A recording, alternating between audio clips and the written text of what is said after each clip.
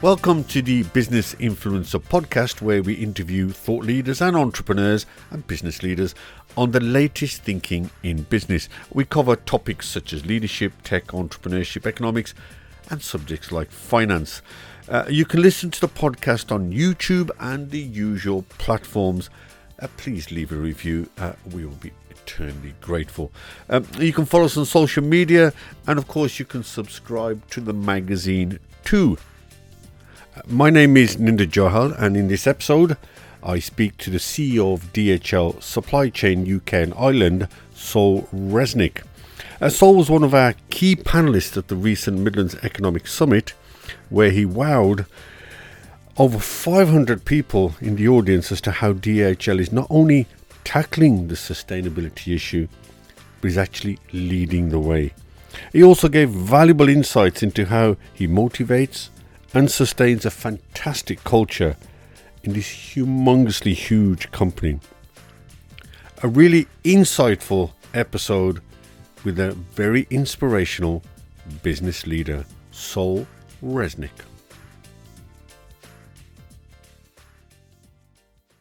Good morning, Sol. Morning, Indra. How are you? Listen, it's sunny in Milton Keynes. I've never been to Milton Keynes before, so it's my first ever trip to Milton Keynes. You'll have to send a postcard home. Yeah, right. Well, listen, welcome to the Business Influencer podcast. Thank you. Interesting discussion I think we're going to have around, for those who don't know, supply chain management and what that means to the UK economy. But before I kick into those kind of things, let's just a bit of a background on you then. So you've been at DHL. This is one of the sort of the big units they've got here for 18 years. You've now been CEO of UK and Ireland for a year and a half. That's about that, yeah. Australia, I know the accent's not Australian, but you've been a CEO at ANZ in Australia for 6 years, and before that for 10 years in healthcare. The accent is? South Africa, born and bred in South Africa, schooled, university, worked there for the first 7 or 8 years of my career, probably a little bit longer actually, before I moved to Australia. Well, for a South African who's lived in Australia, you have a fantastic understanding. Sorry, just before we chatted about football, Premiership football, but that's another time for discussion for another time. So when we talk about supply chain management and DHL, just some stats for you. So the UK's logistics market, moving goods around, is estimated at, in American dollars, 481 billion for this year, and it's expected to grow by another 6% to 652 billion by 2028. In terms of the UK economy, there's a GVA contribution of 139 billion. Now, I must concede, when I thought of DHL, it took me back to my music days when the DHL used to come down and pick up, but that's different. We used to pick up my CDs and then send them all around the world.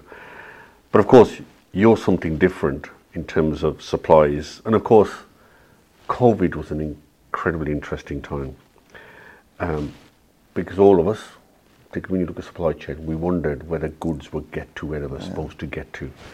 And of course, recently, and of course during COVID, we had container problems, moving goods around.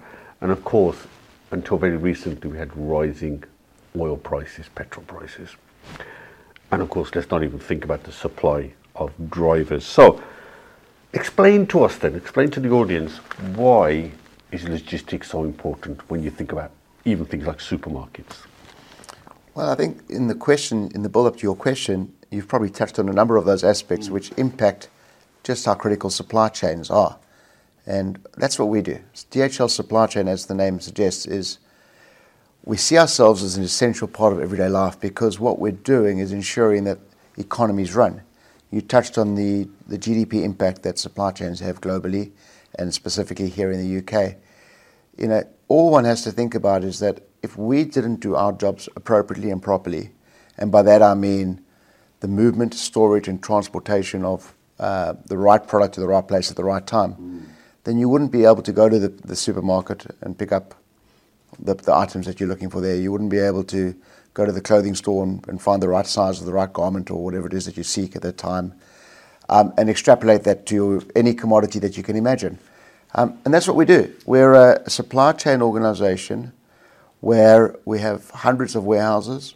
In our UK and our business, we have 45,000 people who represent multiple industries in ensuring that their products and services are delivered on time, in the right place, in the right time, to where they need to go to. And it's to supermarkets, it's to high street stores, it's to people's homes, it's to hospitals, it's to manufacturing plants. It really touches everything. And the impacts, the source impacts that you reference, oil prices, container shortages, people shortages, lockdowns, all of those things in one way or another impact our ability to do the jobs that we're required to do, and make sure that we're doing them on a consistent basis. Because the one thing that people will identify with is that, or perhaps not identify with, is when our name is being spoken about, that's generally when we're not doing our jobs. It's when so you're like the referee in a Premiership football match. Ideally, you don't want to be spoken about. Yeah, if you spot the referee, there's something going wrong here. Yeah, if he's getting too much of the limelight. And Yeah. from our perspective, we don't want to be the ones being spoken about. We just want to be doing our jobs, and everything else happens around us. And that's the art of doing a good job. Interestingly, you mentioned COVID as well, and I suspect we might dive in that a little bit deeper. But during COVID was the first time in my career, 28 years of being in supply chain in various forms, that supply chain became a topic, a real topic. You know, people, when I used to go to barbecues or household parties and you say you're in supply chain, they'd, oh, that's great, not really know or be that interested in what it is you did, and go to the next topic. Whereas now people are saying, oh, what about the vaccines? What about this? What about that? So it became very much part of our common understanding, our common language. I think we've all just taken it, as you said, for granted. Yeah. We just think things turn up. I paid a visit downstairs, and actually I got an understanding of how precise your systems have to be, how innovative you have to be to get goods, supply chain from A to B on time, as you said, at the right price, at the right quantity, the right quality. Quite extraordinary. Now, just a bit about DHL. You referred to 40,000 employees just in this country. We'll pick that up a bit later. So DHL is a multinational, what is it, 50 years old? I think you just said a few minutes ago, it's 50 years old? Yeah, so there are a few, just briefly, there are a few brands, well, a few divisions in the group. So the holding company is GP DHL, which is Deutsche Post DHL. So we've got the German Post Office, which is the legacy business. Deutsche Post bought DHL, which had been established in, as you correctly say, in 1969, about 50 plus years ago. And that was the logistics side of the business, which further strengthened Deutsche Post's reach. And now globally, we're within the brand DHL, it's in every single country and region globally, 220 around the world. And that's most of what people would know DHL, the planes flying around delivering small parcels on an express basis globally. Our division is DHL Supply Chain. We're in fewer countries, around 60 countries, but all the major large economies. And we're an in-country service provider of a warehouse and transport solution, by and large, with some ancillary services beyond that. So it's a complex organisation. It's not easy to navigate, and of course we'll talk about how do you navigate around 40,000 employees. That's a lot of people.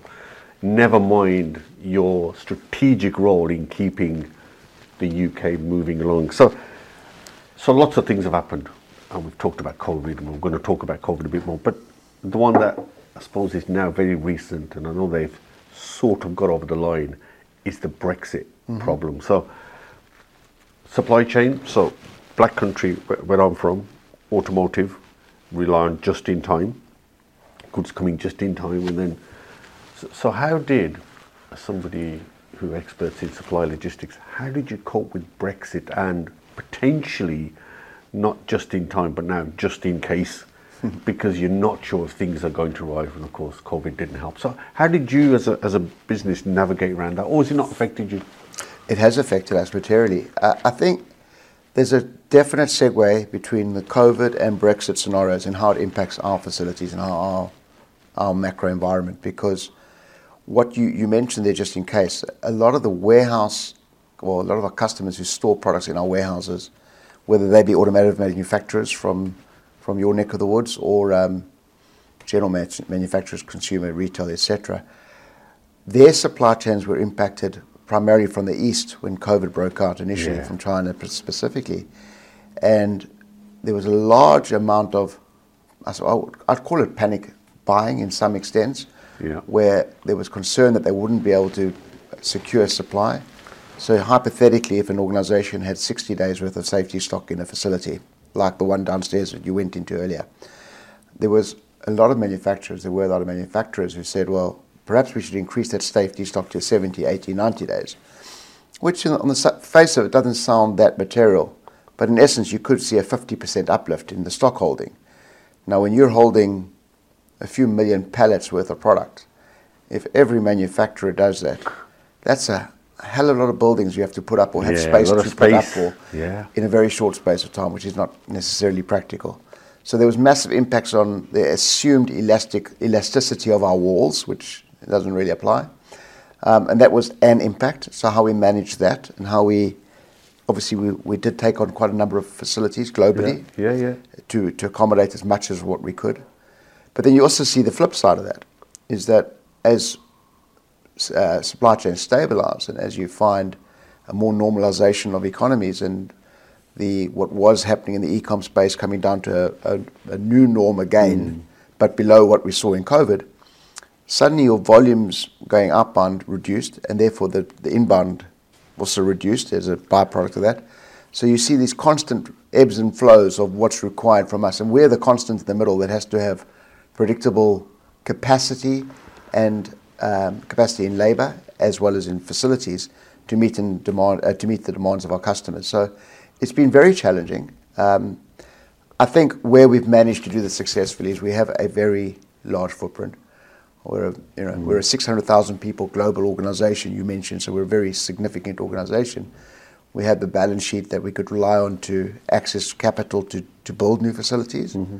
And we also had the ability to draw labor into our organization because we are recognized as a good employer. We have fantastic relations with our employees. And we've generally had people who stick with our organization for many, many years across all levels of our organization. So all of those attributes enabled us to, no, I won't say comfortably, but probably better than most, meet the challenges that were thrown our way. So during COVID, a couple of my friends have got some large businesses that make cardboard. And so during COVID, suddenly it went through the roof. And I said, so what's your biggest challenge? I said to him. And they said, actually, getting hold of cardboard, because Amazon were cleaning up, because they were getting all the cardboard for obvious reasons during COVID. So how did you cope then with the huge, just with the logistics you were saying with people, how did you cope with, because I mean, if I recall, there was lack of drivers and you've talked about space now. So how did you cope with that kind of complexity, particularly on the people side? I know you talked about being a good employer. Was it easy? And of course, one of the things with Brexit was we lost a lot of drivers. So how did you get around the driver thing? What was that? Well, we saw a shift in equilibrium, whereas historically the balance of power, I would say, resided more with the employer than the employee for a period of time. During COVID and the Brexit, well, certainly during Brexit, we saw that that power shifted. Flipped. And then you saw hyperinflationary impact on labor, on wages as well. But a lot of movement in the markets, labor markets, and people could really pick and choose between jobs that they wanted to, that they felt that they were attracted to. So for us as an employer, what hasn't changed is our consistent focus on our people. And it's authentic. So we didn't have to pivot in many ways to remain attractive as a venue or as a destination for our employees to want to be. So when our people come through our facilities, when they walk through, it's an environment that we feel is welcoming. It's safe above everything else. It's clean. We pay a fair wage, and we do a lot of training and investment in our people to ensure that they are, that their aspirations and expectations are well met. We also had to, in some cases, specifically you mentioned drivers, we built a driver training academy. Okay. So that we could convert people who historically perhaps hadn't thought about becoming drivers, or perhaps wanted to become drivers, but didn't know how to do it, so that we could actually train people up to become heavy good vehicle drivers and the like. And so we've done that for a period of time. In fact, we're still doing that to an extent. But that crunch in terms of supply has reduced somewhat now. But we had to do a lot of different things in that space. But as I said, the consistent theme for us was we relied on our brand and our integrity in the process of how we deal with our individuals to ensure that we attracted the right kind of people, but most importantly, we retained the people that want to see themselves here for the long term. Interesting that you got around the crunch by training them yourself. That's interesting, because there was that feeling that you couldn't train drivers up that quickly. The drivers, but you managed to get around it, and that's pretty well outside of the box thinking, really, that to train them yourself. Yeah, well, we had the tools. In fact, there's some video footage of me reversing a 40-odd tonner truck, not particularly well, but thankfully I didn't cause any damage. And I have great respect for those drivers, because it's a very tough job, and probably one that is not as respected as maybe it could be. But I think once you've done something like that yourself and you see how hard it can be, you have a newfound respect for the drivers of these heavy good vehicles on our roads. If you look around the news, the environment is right high up in the agenda.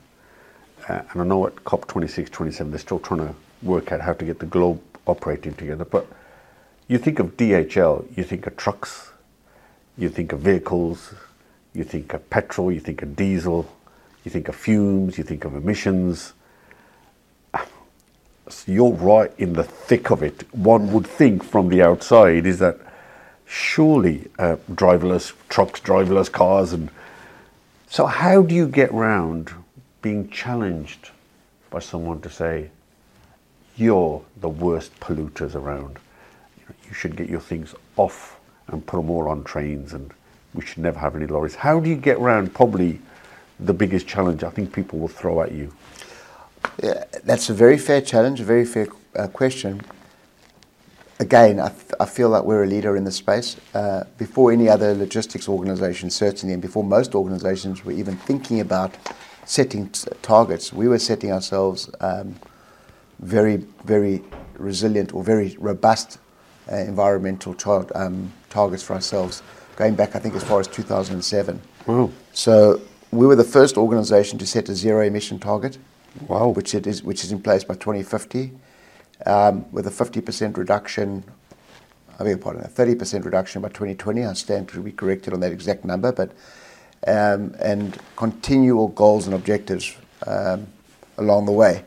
And we've hit and achieved, in fact exceeded all those milestones, and we will continue to do that. So we're very, very conscious of leading the industry as the biggest brand perhaps in the industry right now on that journey.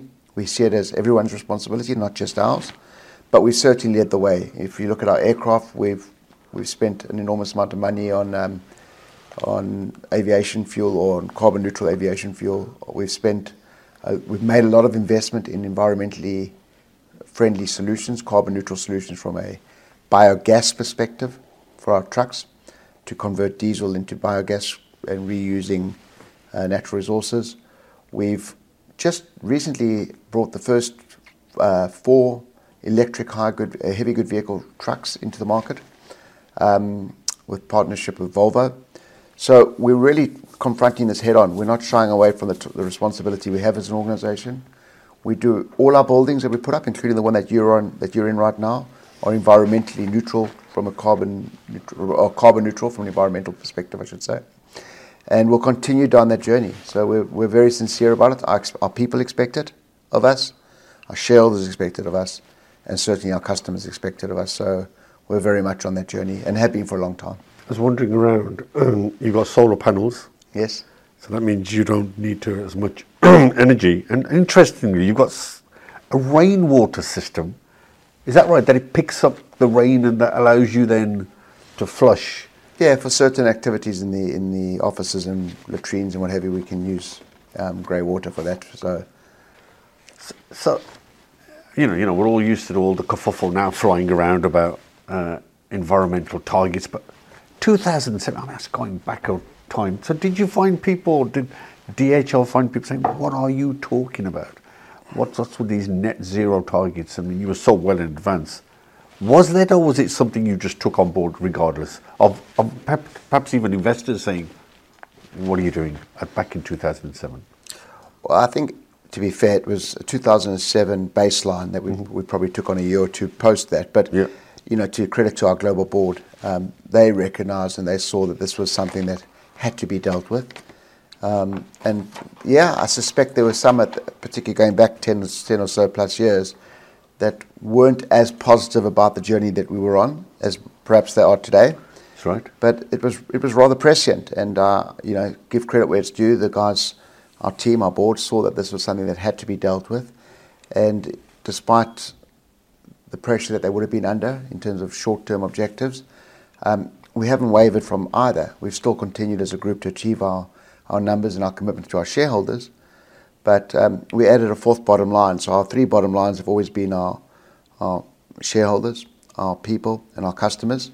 And we added a fourth one about being a responsible corporate citizen as well. So our responsibility to the environment.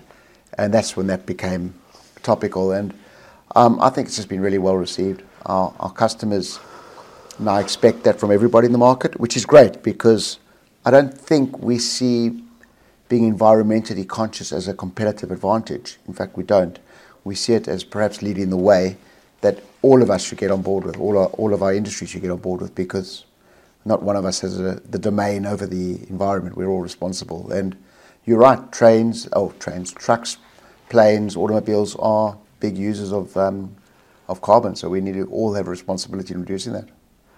Did you find, though, because of Ukraine and the energy crisis, that the market slightly turned backwards and said, well, actually, we're not that fussy now about ESG, actually. And the stakeholders, investors said, well, actually, we've just got to be realistic now. Did you find that, or were you still saying, no, we're going to continue regardless of what the environment around us, the economic environment was saying? Because there was that tilt towards back to fossil fuel. And I suspect in general business sense, general business populations, your question may probably have some relevance. But certainly from a DHL perspective, we haven't wavered from what our objectives have been. Yes, there's an energy crisis. Yes, we've seen the impact that this has had on us globally, in costs and what have you. But I haven't heard anyone in our organisation, talk about, well, let's review our targets. Let's soften our targets. It's been full steam ahead. Excuse the pun. Now, I'm going to put you on the spot, and you can be diplomatic. Oh, you haven't put me on the spot yet? Okay, good. Right. So you can be diplomatic. Do you think, well, seriously, government's going to be able to hit those deadlines? Because I know the EU have moved theirs, and I know the US are throwing, what's it called? It's a strange name, IRA, Inflation Reduction Act, you know, to increase green investment. But do you think, as someone who's a business leader, do you think the pressure slightly off the government might tilt it? Do you think, can't really sort of say? I cannot personally imagine a scenario where we don't achieve our targets. And I'm optimistic that perhaps we can even exceed our targets. We are hell-bent on ensuring that we are carbon neutral by 2050, which was always our given target. Yeah. And I don't see anything veering us off that topic. You know, the one thing I have to say, with quite an element of pride in it, is that the organisation takes us seriously, and we're not deviating, and we're on target with all the targets we've set ourselves, the 2020 targets, the way we're adopting electric vehicles where we can, and biogas and hydrogen, and the work that's happening in that space. It's all on track and will continue to be on track, and it's very much part of our thinking. In every business case application that we put forward, thought is given to what we're doing from a Go Green perspective. Final question before we leave the agenda on this one. Do you think there's going to be enough infrastructure in place for us to have electric vehicles to allow goods to be delivered from A to B to C to D? Do you think, and how long do you think will be before we have the infrastructure? It's great having targets, it's great having the ambition and the vision to do it, but commentators are saying there is no way that infrastructure is going to be in place. And I ask of you, because with that kind of infrastructure, are you going to be able to deliver on your targets? I think if we're wholly reliant purely on electric vehicle solutions, then you may well have a point. Our strategy is not on one specific source, so we're looking at multiple sources.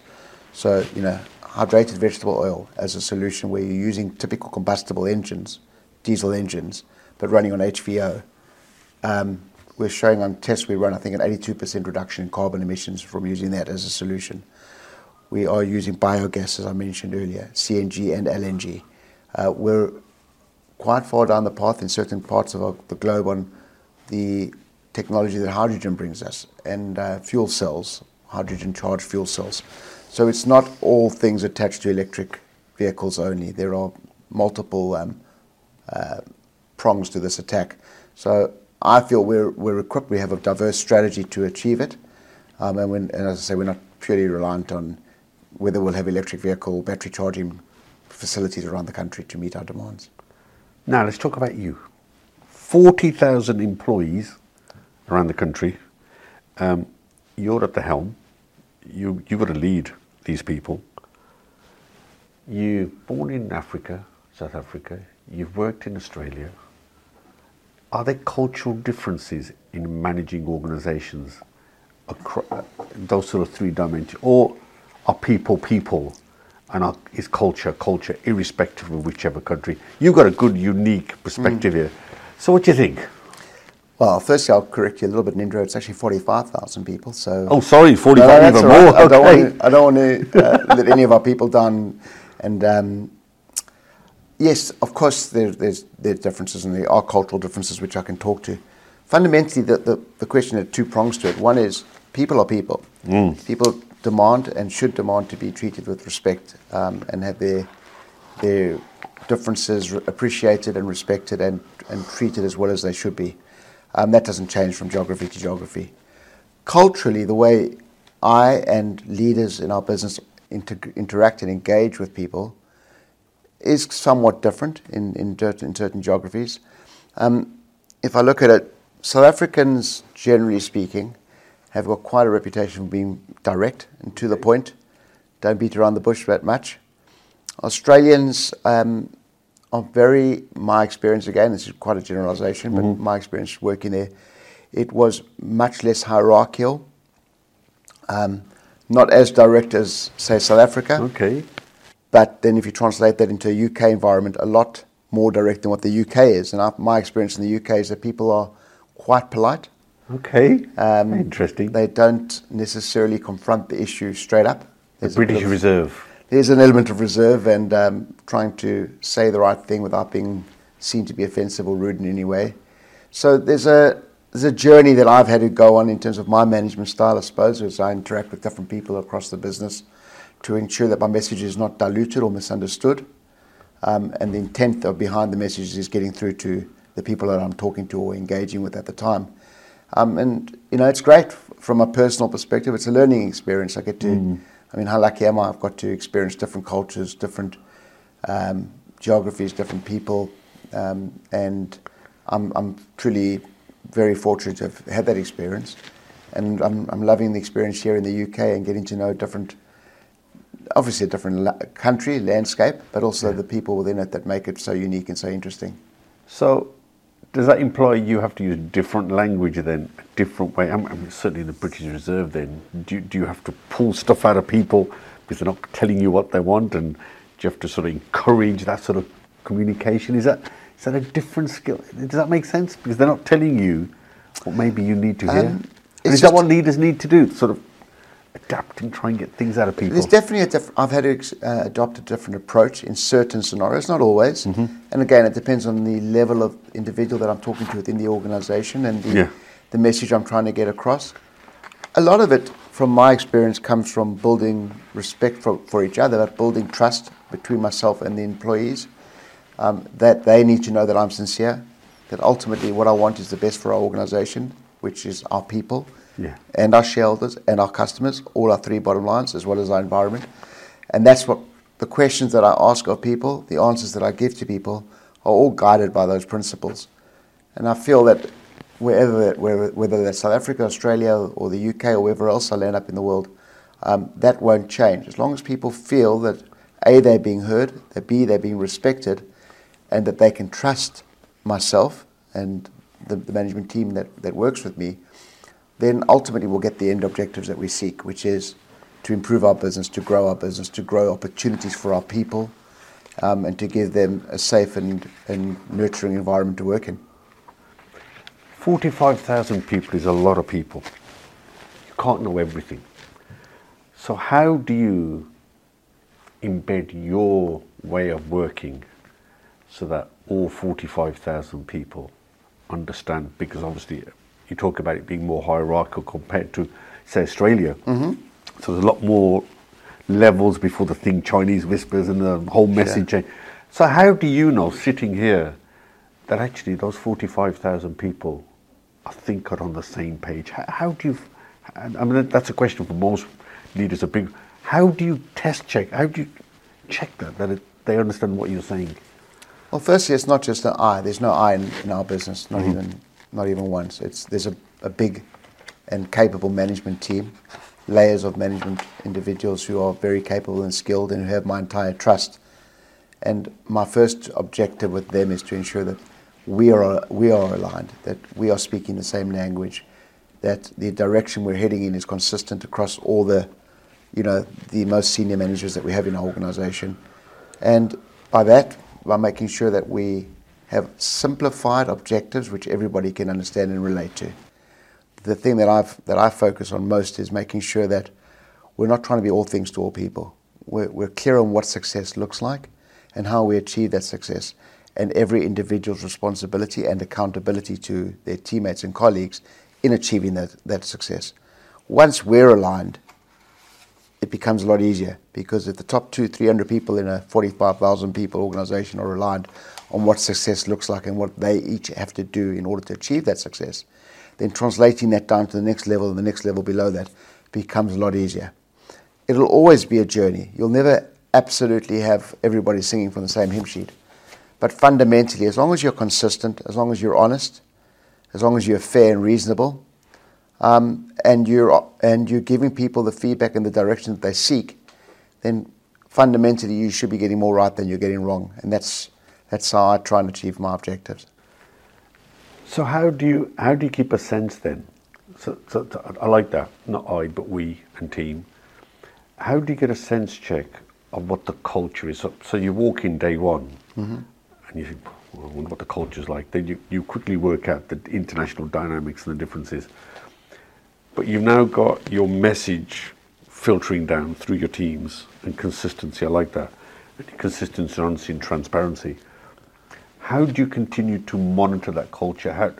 What comes back to you to say, yeah, we're on the right path, or crikey, something's gone wrong here?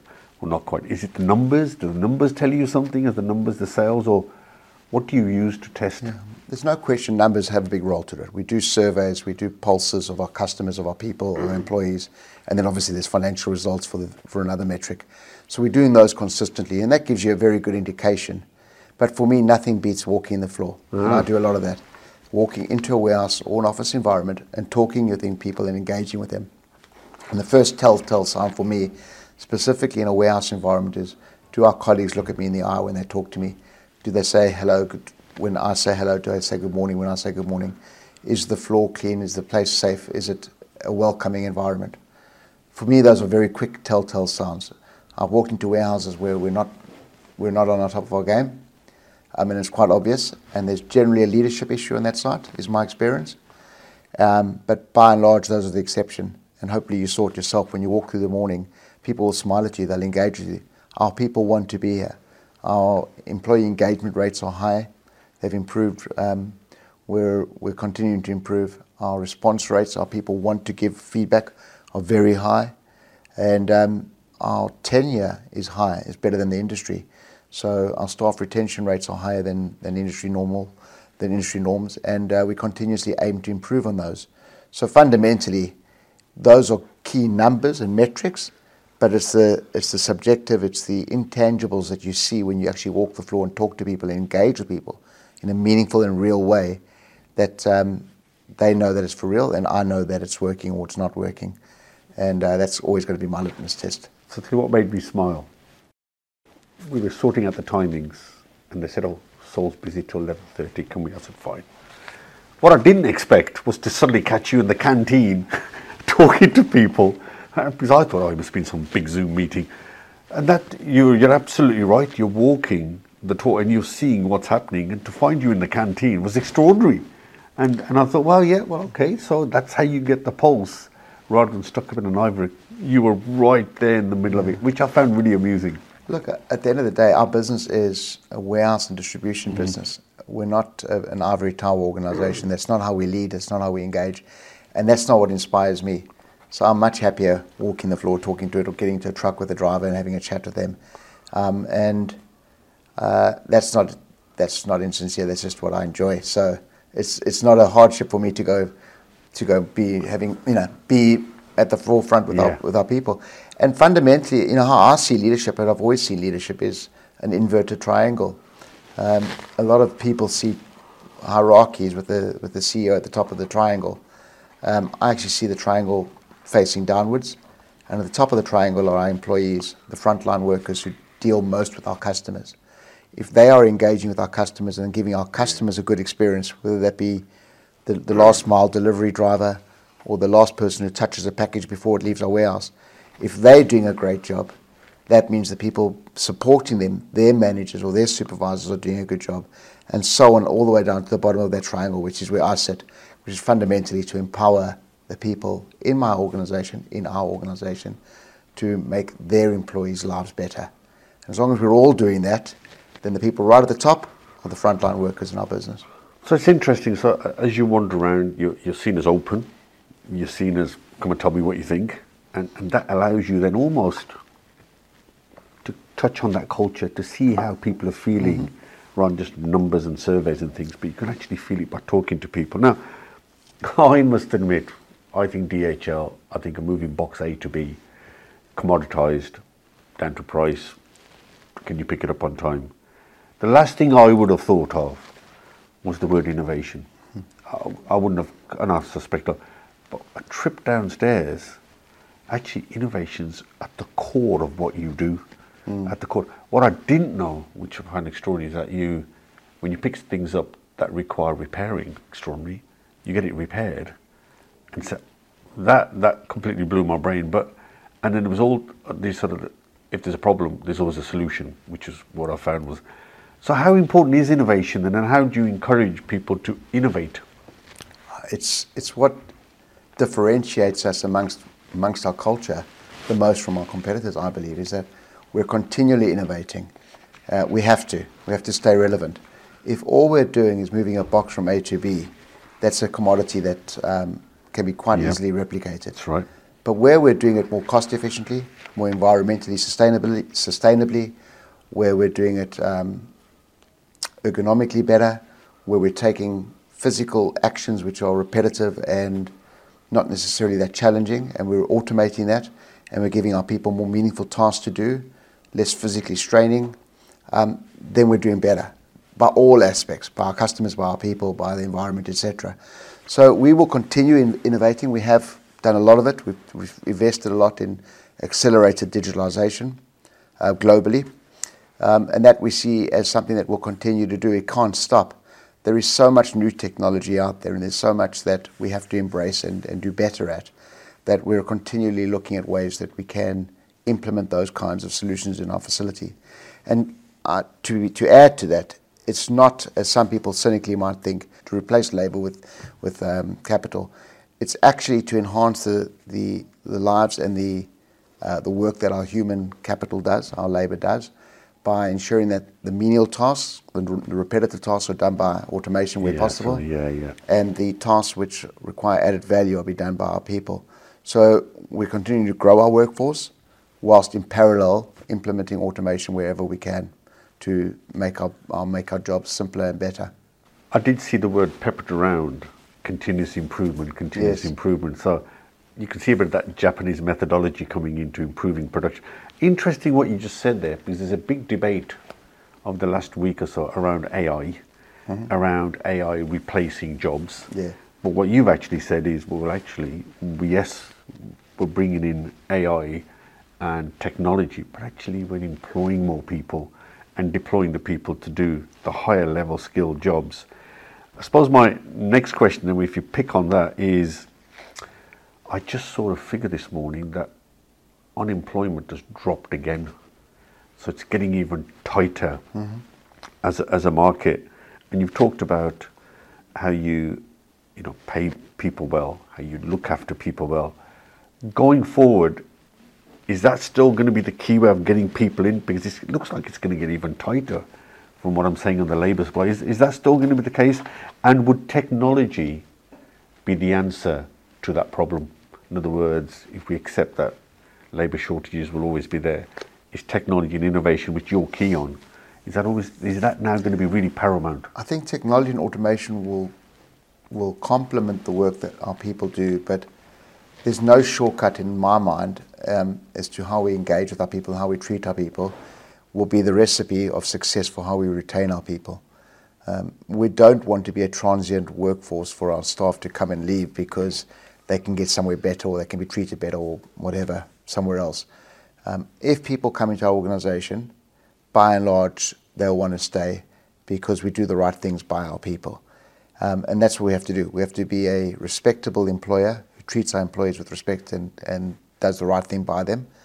But we also want to be an attractive destination for people to come and work because we feel as the leading logistics player in this space, we're a very stable environment. We can provide job security. We can provide a lot of value that perhaps other organisations cannot. So that's a big plus for us. Will the labour market tighten further? It's hard to say. One of the interesting things that I've picked up here is that a lot of people seem to retire quite early in the UK. When I say early, I'm seeing people at 55, 56 retiring. COVID, I think, had something to do with that. Perhaps, and it's not what I've experienced certainly in Australia. It wasn't the experience. I question that as well because, this is perhaps going off tangentially, but, people are living longer. Average lifetime expectancy has increased because of the great healthcare we have nowadays somewhat. And with what's happened with inflation and macroeconomic trends, I'm surprised that people can afford to retire at that age right now, not knowing how long they're still going to be around for. So I expect, my own personal view is that we will start seeing a lengthening of how long people work for. Not only because of the economic reasons I've just given, because I also think of a sense of purpose. And if you're enjoying your work, then why not continue? Continue to your 60s as long as you're able and healthy and willing. So I would also assume that people will start working longer, and we are seeing that happen. We're also trying ways to attract people who generally otherwise wouldn't seek work.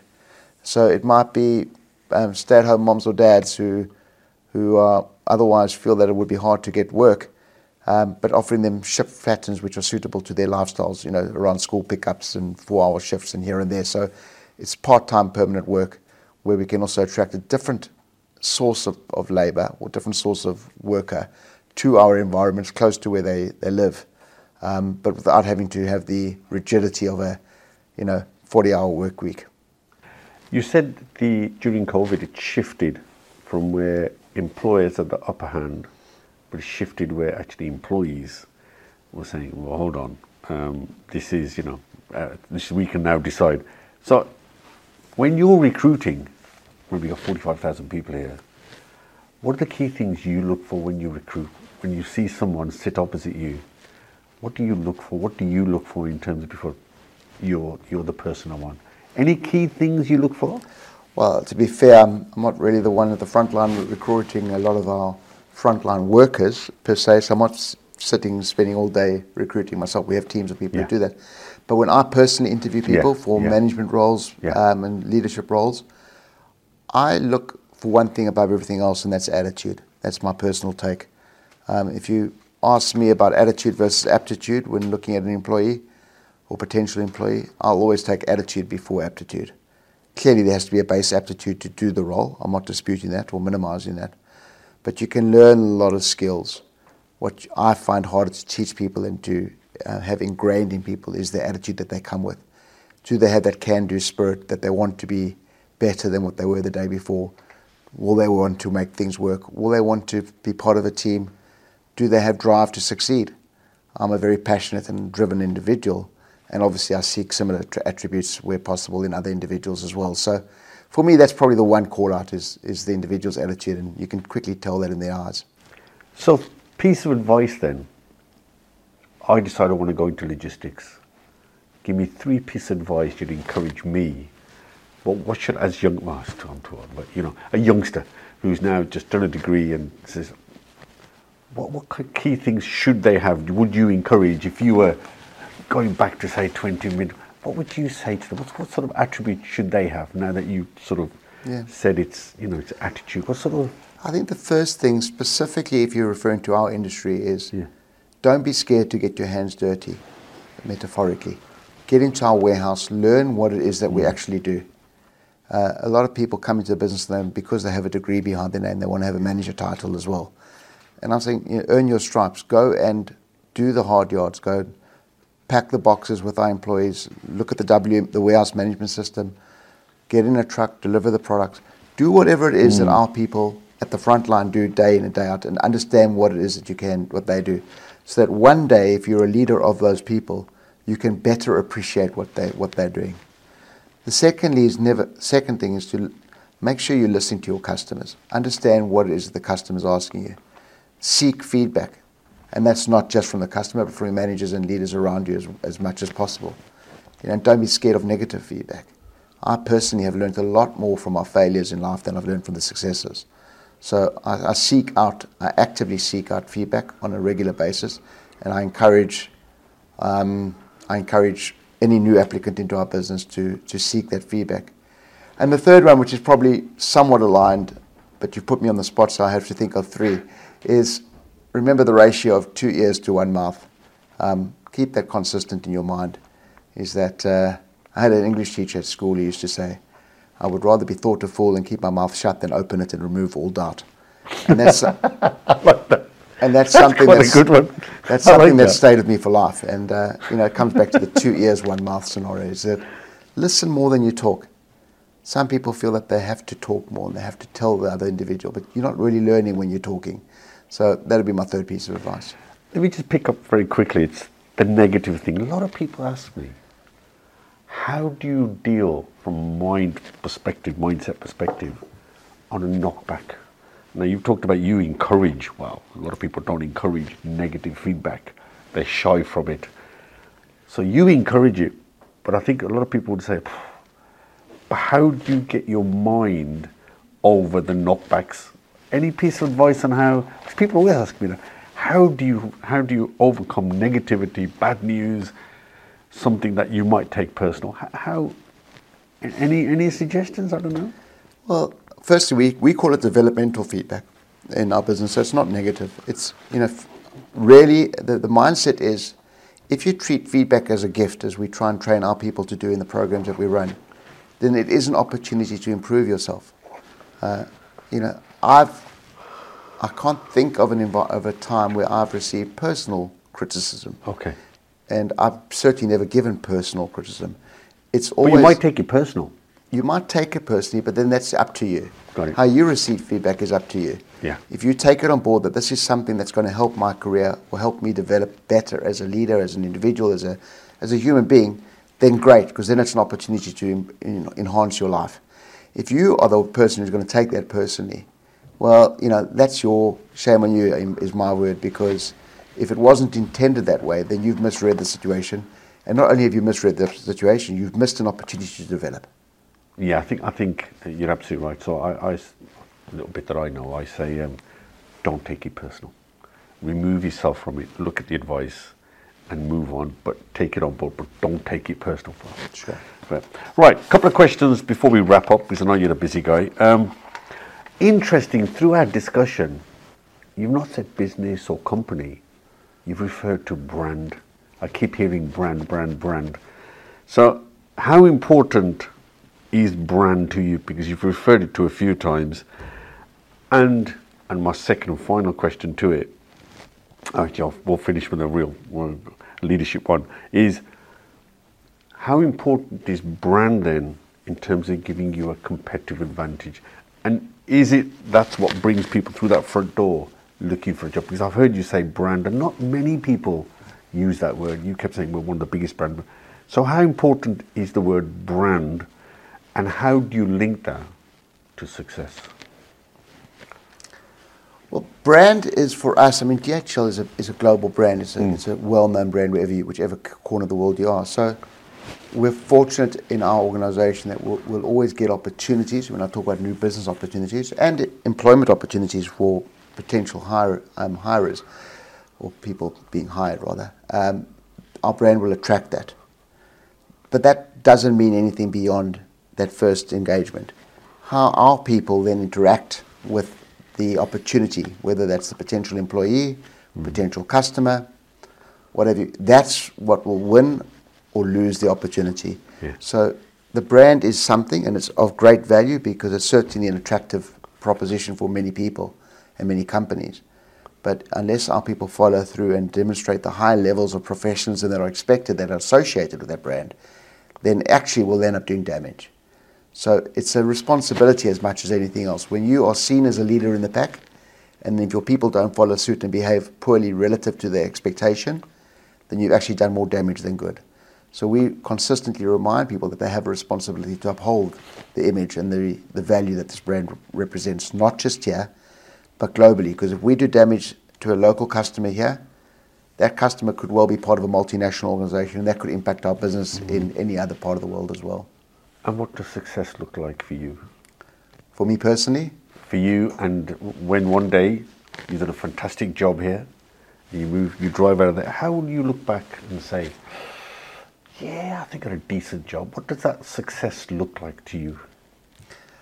I'm very driven to leave any environment, any engagement, any interaction, whatever kind it is, in a better way than I found it. That's what drives me. So if I can objectively and honestly look back, whatever period of time it is that when I do leave this role and someone else takes it, have I looked after the role well? Have I been a good custodian of the chair? And have I left it in a better place than I found it? And, history will determine if that's correct or not, if I've done that or not. But that's my objective. And similarly, when I meet with people, I want to make sure that we refer to it as the shadows we cast. The shadow I've casted on that individual is a positive experience when it comes to certainly our employees, that they will look favorably on their interaction, and they will see that as something that had some value of some kind to them, or at the very least didn't detract from their perception that they may have had before. I sit on a couple of boards, and one of the questions we always ask our CEO is there anything that keeps you awake? Or are you totally chilled? Oh, no, I'm definitely not totally chilled. Well, aside from anything, I've got 4 children. My youngest is only 3, so... Oh, okay. He has the propensity to keep me awake. But on a mental side, I do take very personally, I know we spoke about not taking criticism personally, but I do take my responsibility very personally. You mentioned 45,000, we can say that a lot, but I have a responsibility in some form or another to make sure that I'm doing the right thing by those people every day. And if I behave poorly, or I make the bad decisions, or I lead in the wrong way, then potentially I could adversely impact those people. So it's not a responsibility I take lightly. I'm fortunate that it doesn't necessarily cause me a lot of sleepless nights, but sometimes when I'm wrestling with the decision that needs to be made, or a consequence or a potential challenge that's in front of me which has consequences which may impact a group of people, then it is something that keeps me up, because they're looking to me to make the best decision in their interests, and that's not something I take lightly. Final question. Sure. 3 tips, or as many as you want, for leaders running a big organization like this. What kind of things should they think about? 1, 2, or 3 things that you would send to somebody aspiring to be a leader, big leader, and say, these are the 3 tips I would give you to run a big organization like this? Well, the one I'll give as a tip, the other one is something that I think is a skill set that you have to have. The tip, I believe, is to be authentic.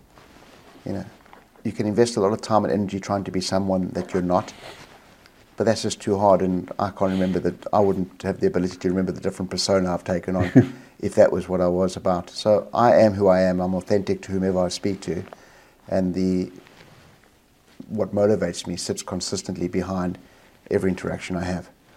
So that's the one. The tip, the skill set that I think people need to develop to be successful leaders is really to be able to take the complex and simplify that complex scenario for the people that follow them. It's no use just repeating a complex theorem or philosophy to individuals because you think that makes you sound clever. What actually adds value to people in your organization is to take a complex scenario, which may be very complex, to understand the detail behind that yourself, make sure you understand what that means, and then simplify the outcome that's required from the individuals within your organization by making that message translatable to every person in your business. If you can do that successfully, then I believe you can lead a successful organization. I'm just going to sum up some of the insights. Sure. You've talked about, actually, it's all about people. It's all about people. The importance of culture. You've talked about leading with authenticity. I think communication skills are very important in what you've said. I'm amazed by your commitment to the environment. You've talked about looking after people means getting feedback. Actually, don't worry if it's negative feedback because you can build something constructive from that. You've talked about internal culture and that's been indicated by your staff retention. I love the bit when it says not about I, but about team, talking about alignment, making things simple so people understand it. Be clear on what success looks like. Walk the talk, make sure everybody sees you. Always be honest and consistent, and innovation is core to what you do. I think it's been fantastic. I think you've been brilliant in taking that time. And finally, you said, get your hands dirty, listen to customers. I can't remember that fantastic. I have to go back to recording what your head teacher or your teacher told you, but always 2 ears is better than one mouth. And I think the last thing that I think become really clear to run organizations of any size, it's all about people. Absolutely. So I hope your team does well, gets into that top 4. I won't go any further than that, but you're on your way. Thanks very much. Cheers. Nice to meet you. Thank you. Thank you.